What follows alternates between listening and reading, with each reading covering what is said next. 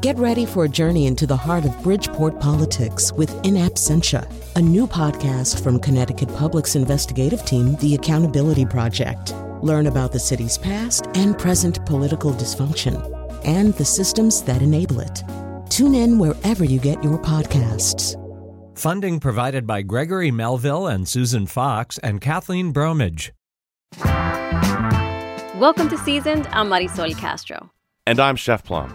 Are you heading to a 4th of July cookout this weekend? If you're lucky, there'll be ribs, burgers, and lots of hot dogs. Later in the hour, Eric Hummel of Hummel Brothers sits down with me for a frank conversation about the family business. See what I did there, Marisol? Yes, I saw what you did there. We will also explore the world of competitive eating with the Nathan's Famous hot dog eating contest champ, Miki Sudo. But first, no one throws a party like our guest, Martie Duncan. She's a party planner from Alabama, the host of the All Recipes podcast, Homemade, and a Food Network star. Martie Duncan, thanks for joining us on Seasoned. Marisol, thank you, and Chef Plum for having me. I am thrilled to be here. This is so appropriate now because things are starting to open up. It's summer. Folks want to go out. They want to have their cookout. They want to have their barbecue. July 4th seems like a darn good time to start all this business. So, as we head outside with friends, give it to us, Martie, with the party. Yeah, so I think a lot of people are already doing this. And I just want to preface my statement by saying, whatever I say, y'all be smart enough to use the common sense things. I used to be the food safe spokesperson for the USDA. And did you know that the summertime is the absolute worst time for food poisoning outside of Thanksgiving Day because people don't stick to the protocol. So let's be really smart about everything, the COVID protocols, the food safe protocols. Y'all know what to do. But yeah, let's get together. We forgot how. Now it seems like I'll call friends. I'm like, let's do. And they're like, oh, I don't know. I think I'm just going to stay home. I'm like, what? We got to get out of the house. So even if you just have something at home, something simple, you can do an Italian night party. You know, I'm a big Cubs fan. You can do, I can't go to Chicago party. So if you can't go to your favorite city, you can still have all the food from your favorite city in your backyard. Put the Cubs on the big screen and enjoy hot dogs or Chicago beef. Jeff Morrow from Food Network Star. I was on Food Network Star. Jeff was on. He even has his kit you can get. It comes with all the stuff you need for Chicago beef with his jardiniere and everything. I swear it felt like I went to Chicago. It was so great. Except one thing. I will put my Pete Alonso against your Anthony Rizzo any day, just so that we're clear. No. Okay? Yes, ma'am. Rizzo. Yes, ma'am. Rizzo. We don't want to start. I know. I'm sorry. We're having a Cubs Mets situation here, but thank you for prefacing that. I had no idea you, beyond being a Food Network star, you had such an important job. The USDA. Well, it wasn't really that important. I was just the spokesperson to try to alert people to the dangers of like we do in the South. We will put food out and let it sit out forever. I mean, especially for a funeral or something. That's true. Yes. You ever been to a funeral buffet in the South? No, but I want to now. There's nothing better than a warm deviled egg. You ever had funeral salad? No. What is funeral? Oh my God, it's the best thing. Okay. So in Alabama, when you go to the grocery store and you see somebody in front of you with 3 boxes of lime jello on the belt, you know there's a funeral happening. That is what goes in funeral salad. So, yeah. So what you say when you see that is, so sorry for your loss. Yeah. Oh my God, Martie, I think you might be the only human on the planet who celebrates a funeral. Like you're excited about it. You're like, oh, well, I'm sorry that we lost Grandma Irma, but let's have a party about it. It's going to be great. The food's going to be incredible. Of course you want to have a party and celebrate their life. Yes. Okay, so can we talk about cookouts? Hot dogs seems like a very easy lift. Easy. Any way to zhuzh them up? What are we talking about here? With I don't think anybody wants to zhuzh a hot dog, and here's why. Because you know what we crave are these familiar flavors. The things, my favorite hot dog to this day is one I used to get at the concession stand at the swimming pool I would go to in the summer. It had yellow mustard and kraut and relish, and that was it. My mom would give me a quarter, and I could get a hot dog and a small Coca-Cola. We say here Coca-Cola. You could get a small Coca-Cola and a hot dog for a quarter. That was way back in the day. But that was still the best hot dog ever had. I think people like what's familiar. I like to do a hot dog bar. You can give everybody like little miniature condiments, but let everybody kind of dress their own dogs. Hot dog bar is the greatest thing. It's great for a movie night party. You know, fun thing to do is to hang up a sheet in the backyard, get a little projector. They're not so expensive anymore, and show a movie and have outdoor movie night. I have a friend who in their community, they have a little common green area and they rent one of those big blow up screens. Everybody comes in their golf cart and they pull up and they bring their own snacks and they have movie night and watch whatever the movie is. So I think that goes great with hot dogs. Which town green is that? I'm not busy this weekend. I can. You're going to have to get on a plane, I'm going to tell you. Well.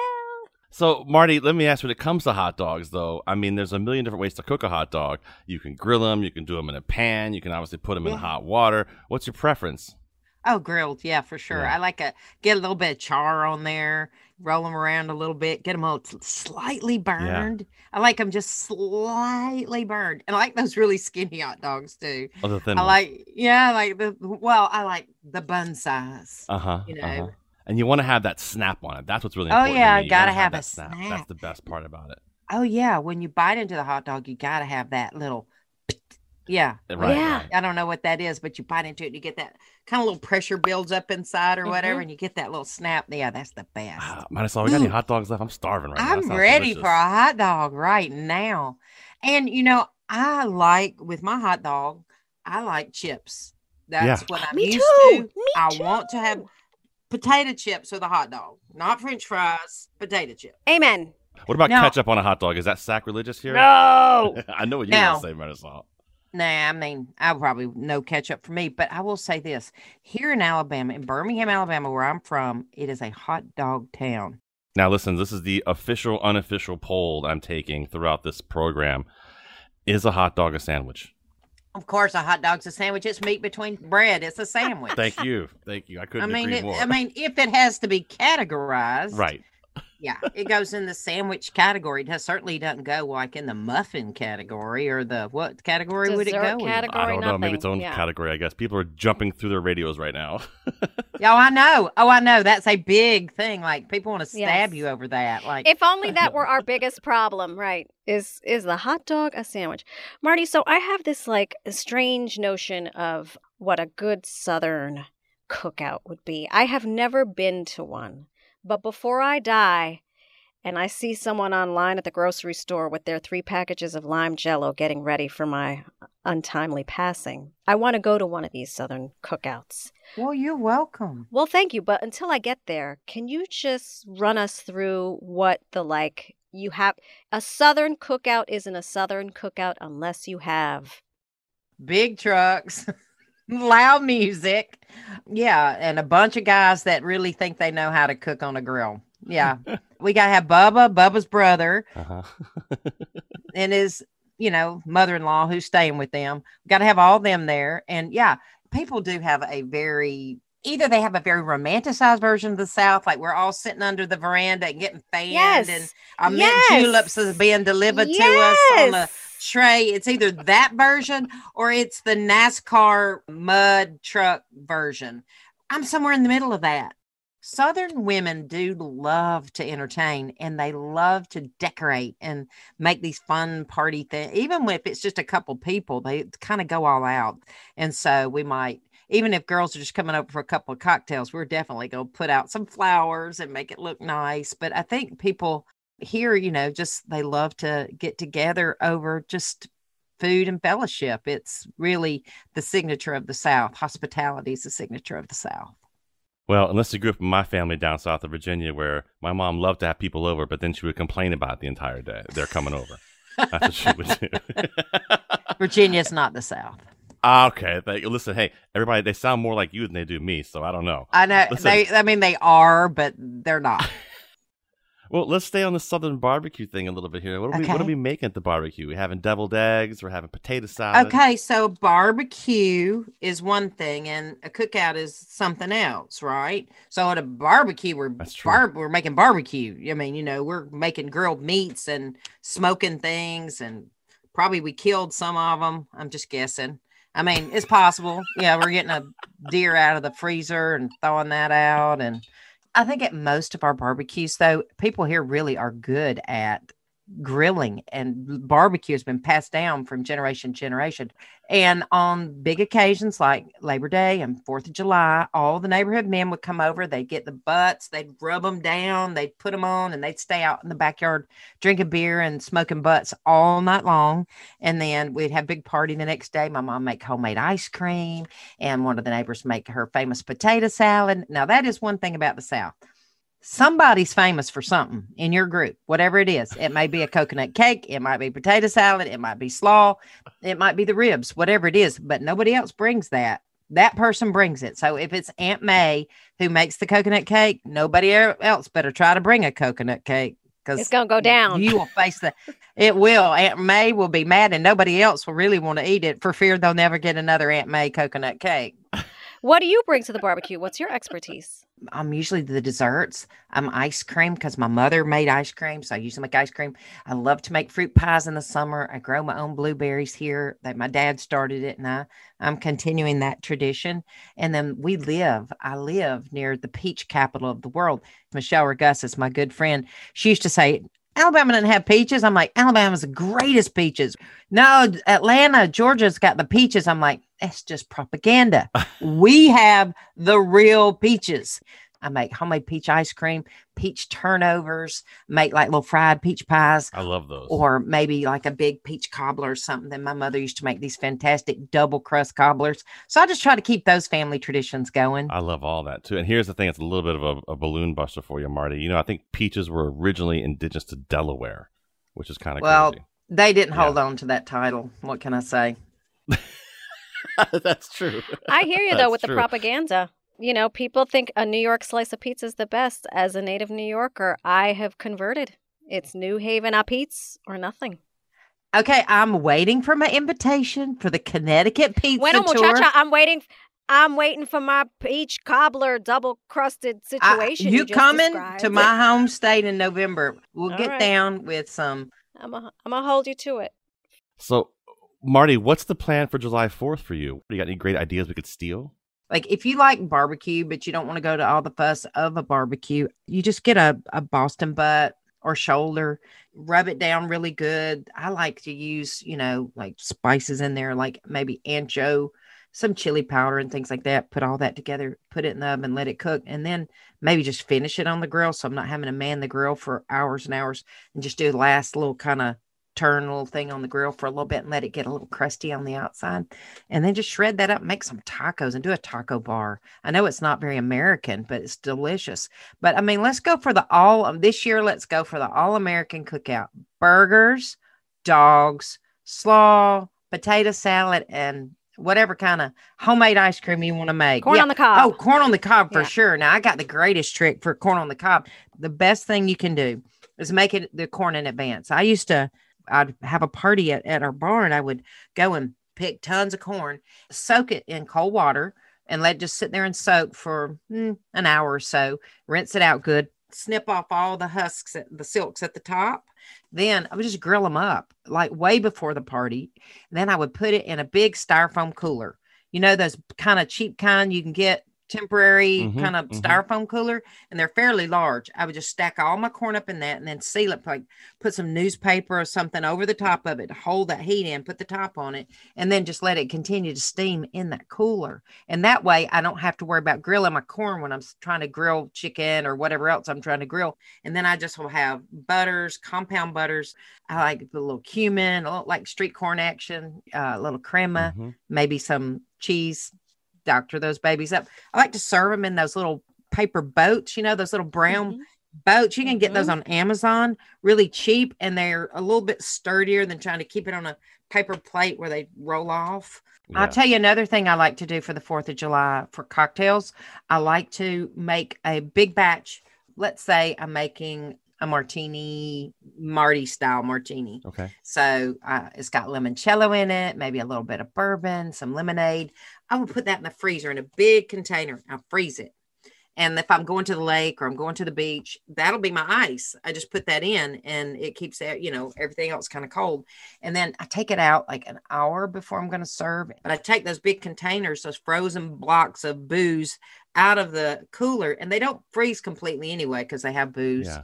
They become really slushy, and then it eliminates the need to use ice. So you serve them really slushy with a straw, and I love that. I love that too.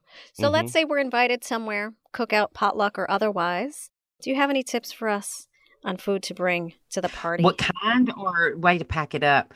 Like in my cooler, I'll tell you, keep them in your freezer. There's those blocks, those little frozen blocks. Sometimes if you order wine or something, they come packed with those little blocks. Save them, keep them. And I like to layer stuff with those so I don't have to have big bags of watery, wet ice messing up my food. So I use those blocks in there. And then I also freeze my booze, as I mentioned. I'll freeze whatever. Or sometimes I use like a ice cream freezer that's got the insert. Those things are great. But in terms of what would I take to something like that, I probably gonna take like my mom's potato salad. It's the yellow mustard kind of potato salad with lots of onions, lots of relish, and it's dill relish, not sweet relish. But then I have to put a little bit of my secret recipe pickle juice in there. I get that from Wickles Pickles. Have you ever heard of Wickles Pickles? I wouldn't know, but I love the name. Oh my gosh, they're wicked pickles. They're so great. They're spicy and they got a little kick. So even after I eat all the pickles, I save the juice and then pour that in my barbecue sauce or sometimes, but it's great in potato salad.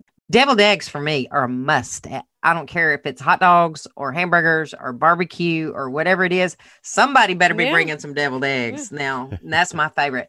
I got a new way of boiling eggs that tend to be a little bit more reliable too. So how do you do your eggs? What is it? Well, I was going to say, what is it? Yeah, tell us. Like 555. Put them in the water, cold out of the refrigerator in cold water. That takes 5 minutes to come to a boil, basically.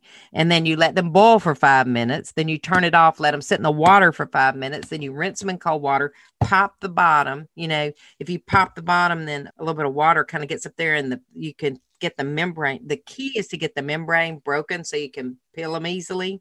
When I did Food Network Star, I did 300 deviled eggs for my first competition. And I don't know what I was thinking. Because they made me leave them before I could peel them. We ran out of time. And so I had to put 150 eggs in the refrigerator.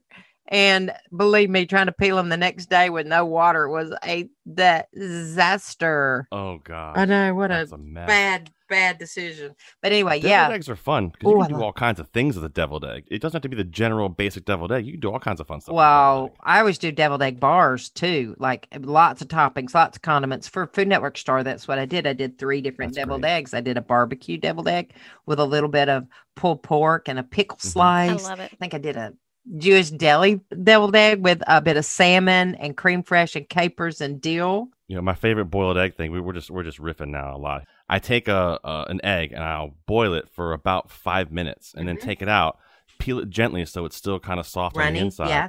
And then I'll take you get those little tubes of biscuits, pre-made bit. I would never touch that. No, you get yourself a biscuit and you roll it out, and then you pick a piece of ham and wrap it up in there, and mix some cheese in with that biscuit dough, and wrap the entire egg. So Scotch egg. Scotch egg with that biscuit, and then cook it, and you have this beautiful hard-boiled egg wrapped in cheese and ham on the inside. Should be a homemade biscuit.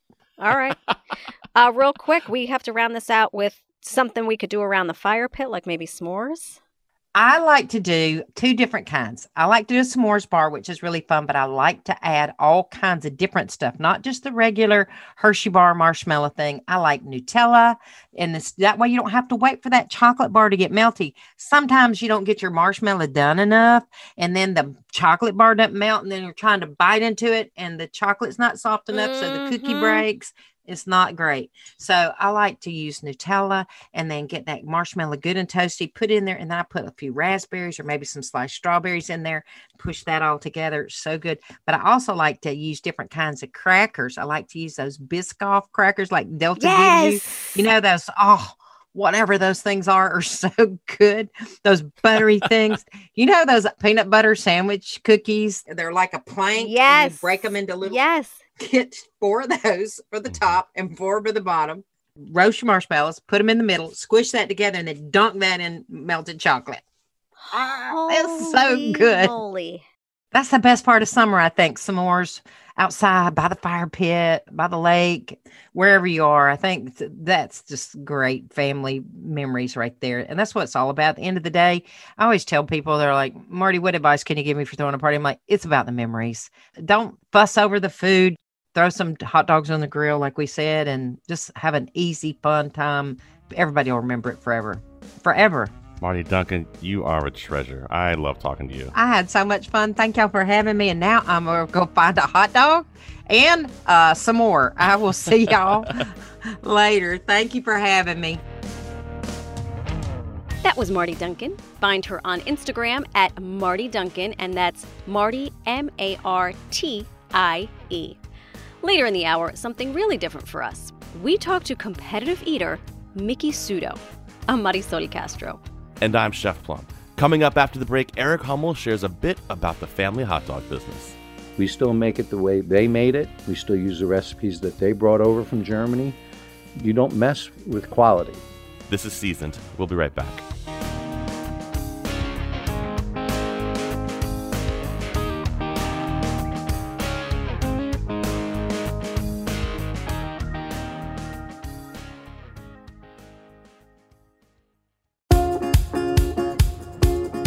Welcome back to Seasoned. I'm Marisol Castro. And I'm Chef Plum. When you think of local food, hot dogs may not immediately spring to mind. But the Hummel family has been making hot dogs in Connecticut for almost 90 years. Chef Plum took a tour of Hummel Brothers Hot Dog Factory in New Haven and sat down with co-owner Eric Hummel to talk about the legacy his father and great-uncle left and the proper way to top a hot dog. Let's just say ketchup is not invited to this 4th of July party. First, my conversation with Eric about the family business. And then I'll take you on a short walk around the facility where literally the sausage is made. My grandfather always said, if you treat the employees like family, they'll be with you forever. And I never look at anybody, you're just here to work. You're here to be part of what we do. Right. And you're here to be part of our family.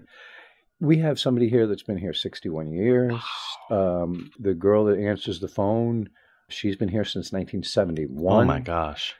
I've seen guys come in here as single young men, get married, have kids. I've seen those kids be first in the family, graduate college. How about that? And now I'm seeing those same guys becoming grandparents, grandfathers, and some of the women grandmothers. And that's great. So, if you take care of your employees and you treat them right and you treat them like family, they'll be with you forever.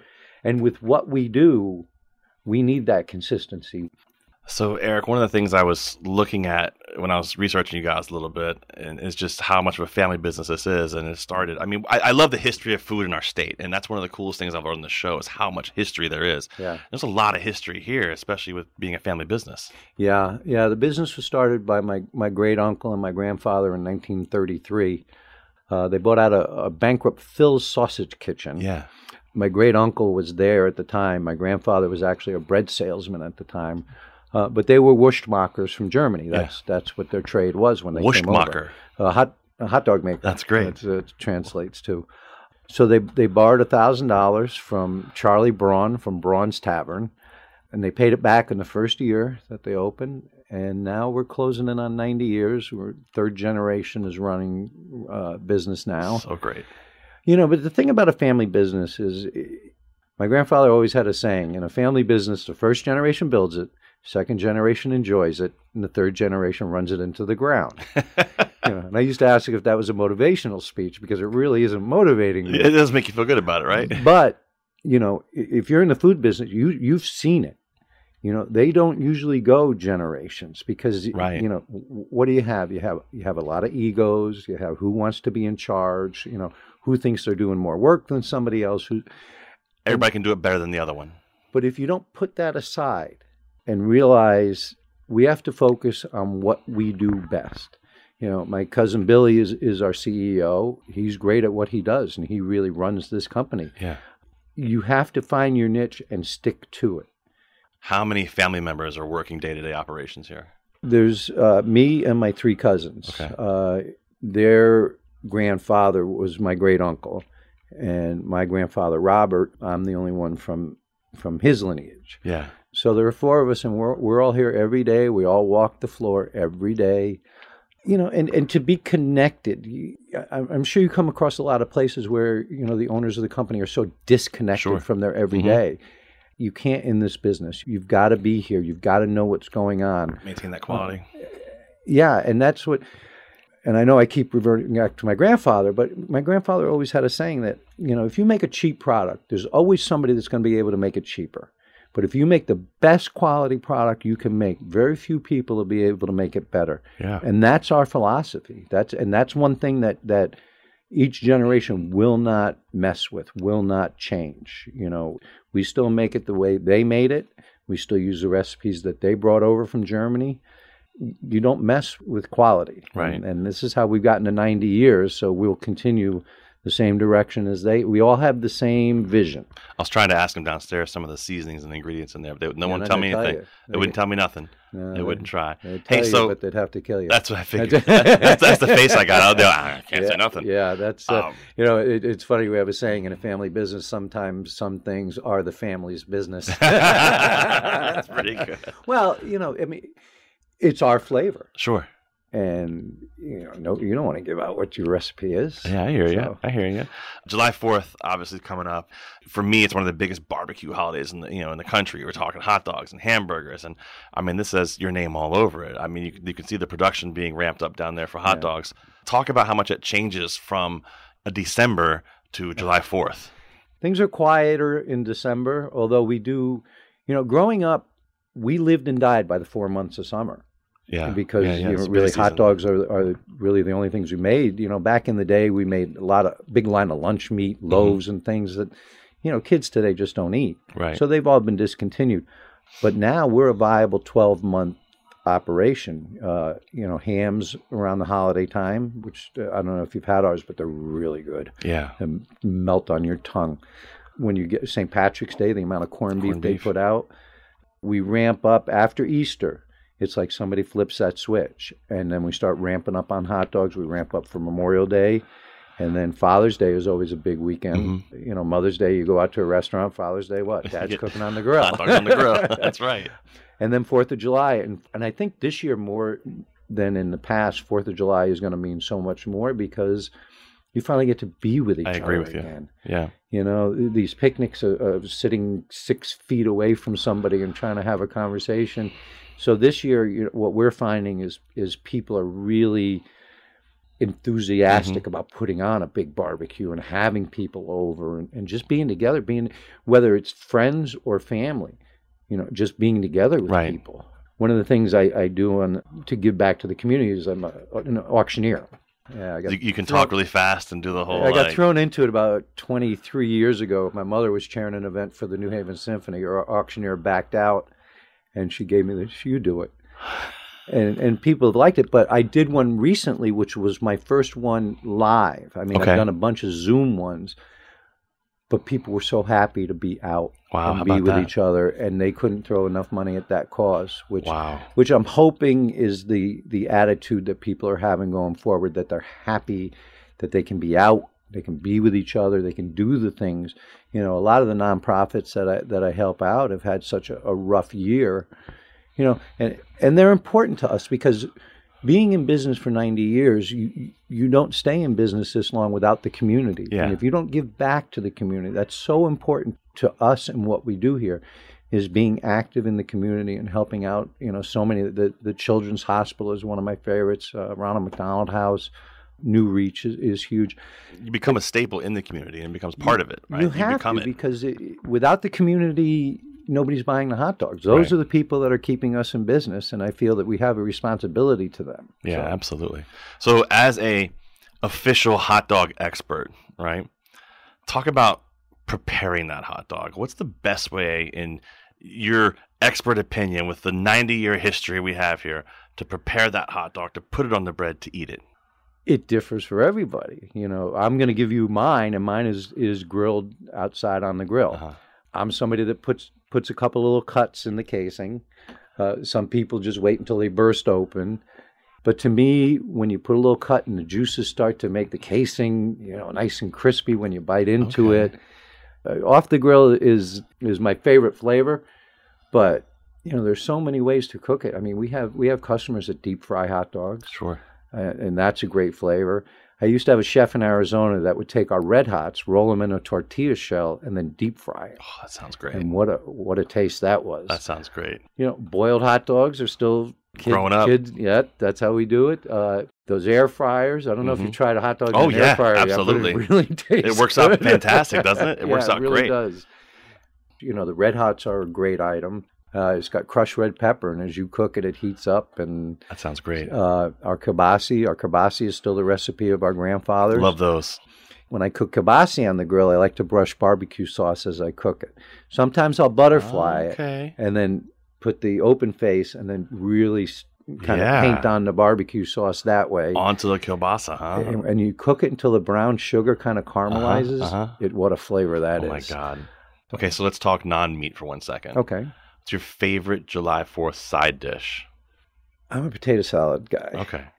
Although my father makes a sauerkraut, which really isn't a side dish, but it really becomes part of the meal.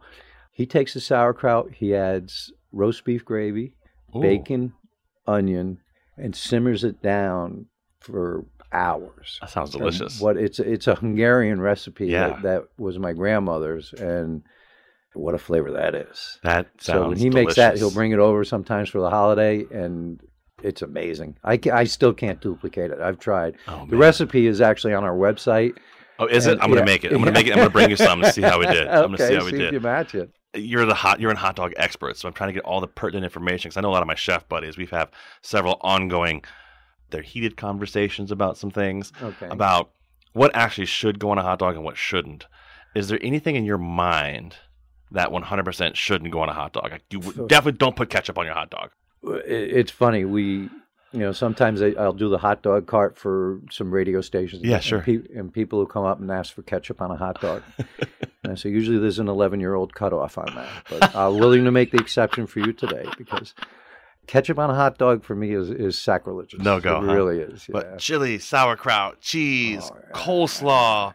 I mean, throw a big pickle on there, all of it. I want my hot dog, Eric. I want my hot dogs to look like a plate of nachos when I get them. Like, I want so much stuff on top of it. I love it. Well, it's funny though because I usually just little dab of mustard. That's it, huh? That's it. Because you can go somewhere and you watch people load up their hot dog with all this different stuff, and how do you taste the hot dog? I knew I knew you were going to say that. But a lot of people do that to cover the taste of a hot dog. Right. And to me, our hot dog has so much flavor naturally that I don't want to take away from that. Yeah. But, you need to start with the best foundation and the best quality hot dog. This July 4th when I'm making my hot dog, I'm going to hear your voice in my head. Chef, stop putting all that stuff on that hot dog. I'm going to hear it, and I'm going to say, all right, Eric, I hear you. The flavor difference from what you normally do to just say a little dab of mustard, you're going to get more of the hot dog taste and more of what you wanted to know. Right. And as a chef, you should be able to pick out some of the spices. I started picking them out downstairs, and they wouldn't answer me. I was like, nobody's going to answer you here, but you can, you can taste the mustard in it. Yeah. And that's one of the things that I love when I'm doing the grill, because after they start cooking for a while, you lift it up, you can smell that. You can smell the, You take that one extra on the grill. One thing I'll give you, a little mustard seed. Little mustard seed, little garlic, little garlic powder, little onion powder. Well, no powder, real garlic. Oh, excuse me. Okay, now we're talking. Well, we use all natural spices. We don't. A lot of companies use oils and we don't. My grandfather, one thing he always said was, "There's no secret to making a good hot dog. It's just good meat and good spices." Good spices, right? And we use, like I said, we use all natural spices because you're going to get your best flavor from that. Salt, I'm guessing your ingredients. I'm going to get them all. How many of them are there? Can you tell me how many? Mm-hmm. Was that blank stare? That was it. Last one for me, Eric. This is an ongoing fight, ongoing war, and I figure here on Seasoned, we're going to get this question answered for everybody officially because we have microphones. Is a hot dog a sandwich? I know. Hey, don't shoot the messenger. I'm just asking the question. I'm reporting. There's not a lot of times I open my mouth and nothing comes out, but I don't think I've ever been asked that question. Well, you're the expert in my life. It's true. It's going around now on the internet. Is a hot dog a sandwich? I would say no. Yeah. I don't look at it as a sandwich. If I want a sandwich, it's going to be ham and cheese. Right. If I want a hot dog, it's going to be a hot dog on a roll. That's perfect. I could have a ham sandwich and then go out and have a hot dog. Growing up, do you ever eat a hot dog on white bread? Oh, yeah. Absolutely. Oh, yeah. I got one for you as a chef. How about fried bologna sandwiches? One of the greatest things that's ever been invented. Are you kidding me? I'm glad you like it. Absolutely. Well, Eric, we appreciate your time. We appreciate the 90-year history you guys have here. It makes us proud to be in Connecticut with you. So thank you for all you guys do. We appreciate it. These hot dogs are delicious. Thank you for the kind words. I'm going to find out what's in these hot dogs. I'll tell you. Thanks, Eric. I'm not going to tell you you're right or wrong.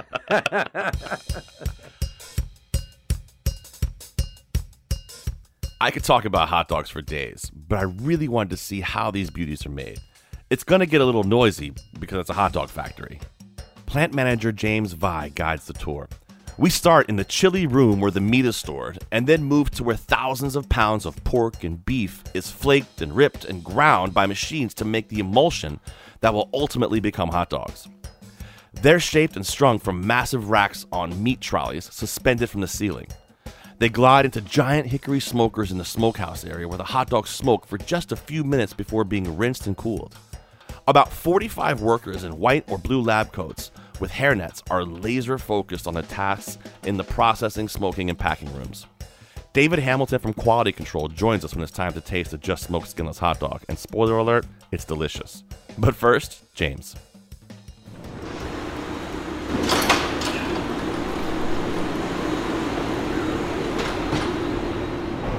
Okay, so this is the fresh meat cooler. This is where we receive all of our meat and we store it until it's time for production. So everything we bring in is in combos, it's neat, it's tidy. This is pork trim. Right? So that's all it is, trim.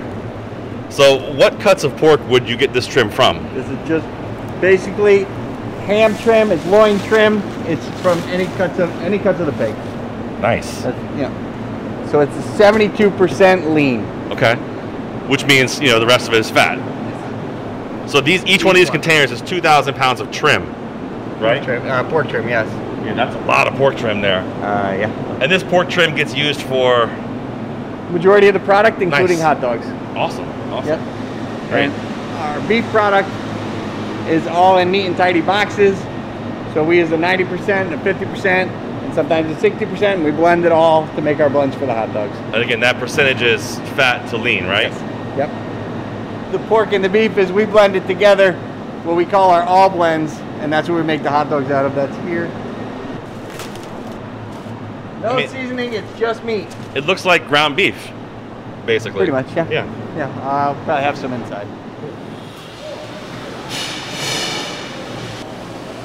And then, depending on what kind of hot dogs we're making, on this line we're making a skinless hot dog.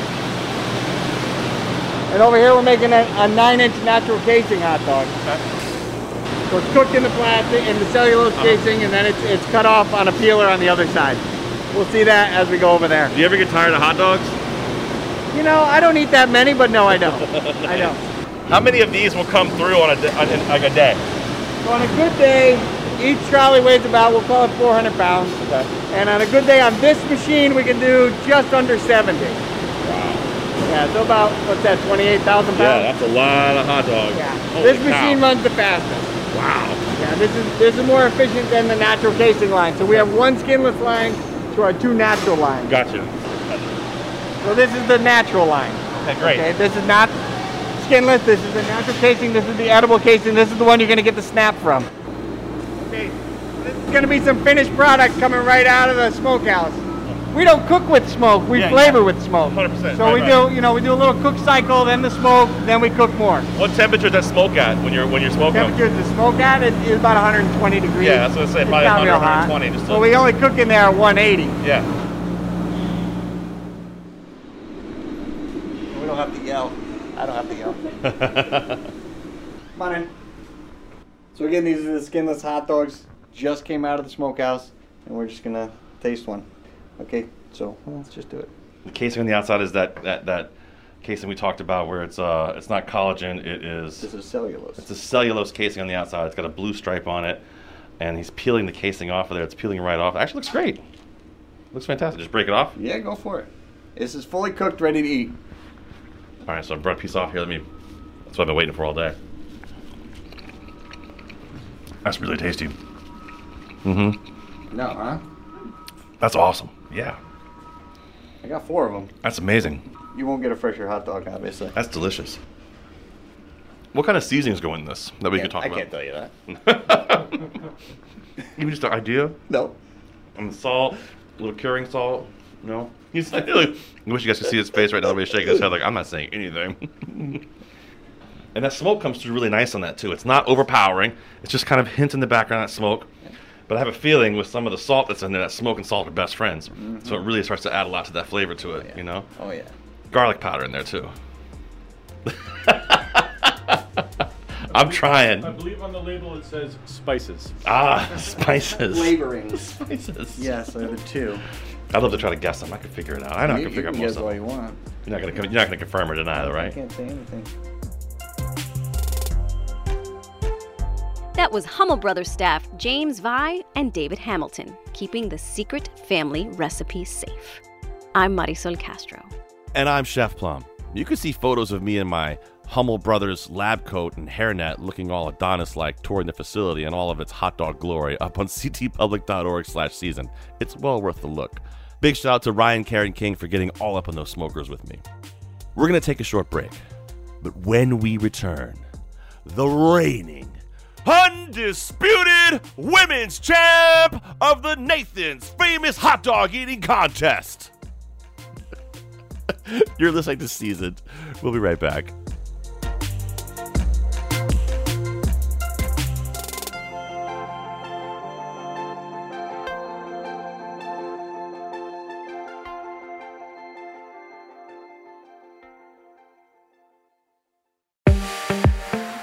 Welcome back to Seasoned. I'm Marisol Castro. And I'm Chef Plum. What's it like eating 48 and a half hot dogs in 10 minutes? You'll find out from our next guest, competitive eater Miki Sudo. She's the 7-time Nathan's famous hot dog eating contest women's champ. This July 4th, she'll be rooting for fellow competitive eater and fiance Nick Wary from the sidelines. They're expecting their first baby in July. Miki Sudo, welcome to Seasoned. Thanks for having me. I have to say, I've been watching you and this whole subculture of competitive eating. How did you get started?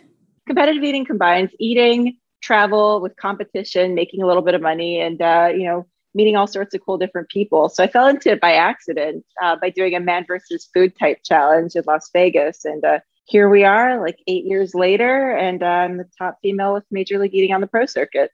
It seems like your head, when I'm watching you shoving hot dogs into your face, like you're not even really there. Like you're not, like your body's moving and you're eating, but nobody's home. Do you go to a different place mentally?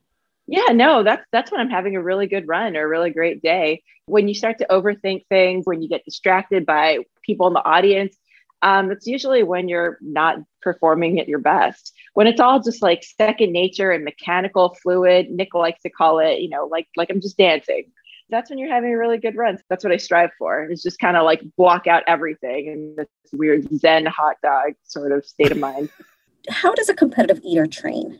Are you like everyone's favorite guest at Thanksgiving? Are you like, how does this work? No, for years, actually, I've made it a point to serve myself last.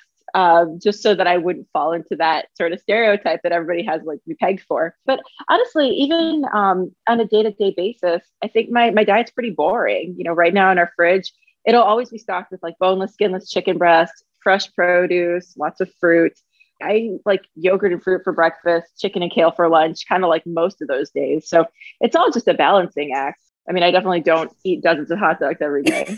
48 and a half hot dogs in 10 minutes. I don't think you need to eat any more hot dogs the rest of the year. That's insane. Like, the obvious dumb question is, oh my God, where does it all go? But you have to, I feel like you have enough hands. Like, how do you do it so fast? It's not ideal, but we have to dunk the buns in a liquid of our choice to eat fast enough. You dunk the buns in the liquid, you minimize chewing. So I eat 2 meats at once to kind of just like bite, sever, and swallow these pieces whole. It's not the prettiest, most delicious way to eat hot dogs, but I think I've kind of gotten my technique down over the years. Do you have a ritual that you do the night before a competition or the morning of? I just like to be in a good headspace. Yeah, some people like to go out and celebrate and be part of all like the crazy festivities. I just kind of like to have a quiet night at home. And the morning of is, just by default super intense because of all the media. But yeah, for as much as possible, I just like to be kind of calm, and which does two things. It keeps me relaxed, and I think it also throws my competitors off. I think just when some of the guys see me calm and collected, whether it's a front that I'm putting on or I'm actually just chill, like it kind of just throws them off. Why is she so at ease? I just like to, go to my happy place, be cool, be chill. What you just described could be used for someone who's studying for a test or who has like a big event the next day that doesn't involve competitive eating. What are the skills that you use in your field that you feel are transferable? Oh, wow. That's a deep question. I wish we got these more frequently. It's usually like, what's the aftermath like? I think just, I don't know, like mental fortitude, the ability to persevere even when things get difficult, resourcefulness, time management, all those different things. But I think what competitive eating's really brought into my life is like a deeper appreciation for media and events. Because at the end of the day, while I'm a competitive eater, I'm there to put on a show for, the audience. And I'm also there to achieve the goals of, the sponsors that have a stake in this. I look at all of this as like, not just for me to hit a new record. I mean, obviously that's important because that's what my paycheck's sometimes tied to. But, I'm there to put on a great event. I've got some of your contests and competitions that you've been in. I have some of that stuff in front of me. And I'm blown away right now at looking at how any human being could eat 7.5 pounds of shrimp cocktail. That's just crazy talk. And didn't you do like 9 or 8 pounds of kimchi? Like, how do you eat that much? How does anybody eat that much kimchi? I happen to love kimchi. I actually have I want to say it's a 8-pound jar in my fridge right now. I buy it in bulk, but yeah, I think I buy it in bulk. Of course you do. Exactly. When I see those cute little like 8-ounce containers, I'm just like, this is like a side that I would eat with my lunch. But bold kimchi, I do hold the world record, which I think is like 8.5 pounds in 8 minutes or something like that. Yeah, that was a really fun event and really challenging for some of the other competitors. And shrimp cocktail also because St. Elmo's cocktail sauce is known for its really strong horseradish flavor. July 4th, which is, I'm guessing Nathan's hot dog season, probably in your world. I mean, do you even like barbecue food anymore on July 4th? Do you even like have hamburgers or hot dogs? Absolutely. Absolutely. When I think of barbecue now, I think more like smoked pork and ribs and all that, which I love. I love a good juicy hamburger. I love hot dogs. I wouldn't choose to dunk the buns in liquid. I'd rather eat them leisurely with like raw white onion, sauerkraut, brown mustard. Just that. I'm a purist. I like just a little smear of mustard. Okay. That's good too. Where you kind of lose me is the Chicago style. I think it's called like dragged through the garden or something like that. We got the pickle spear and the relish and the 18 different sauces.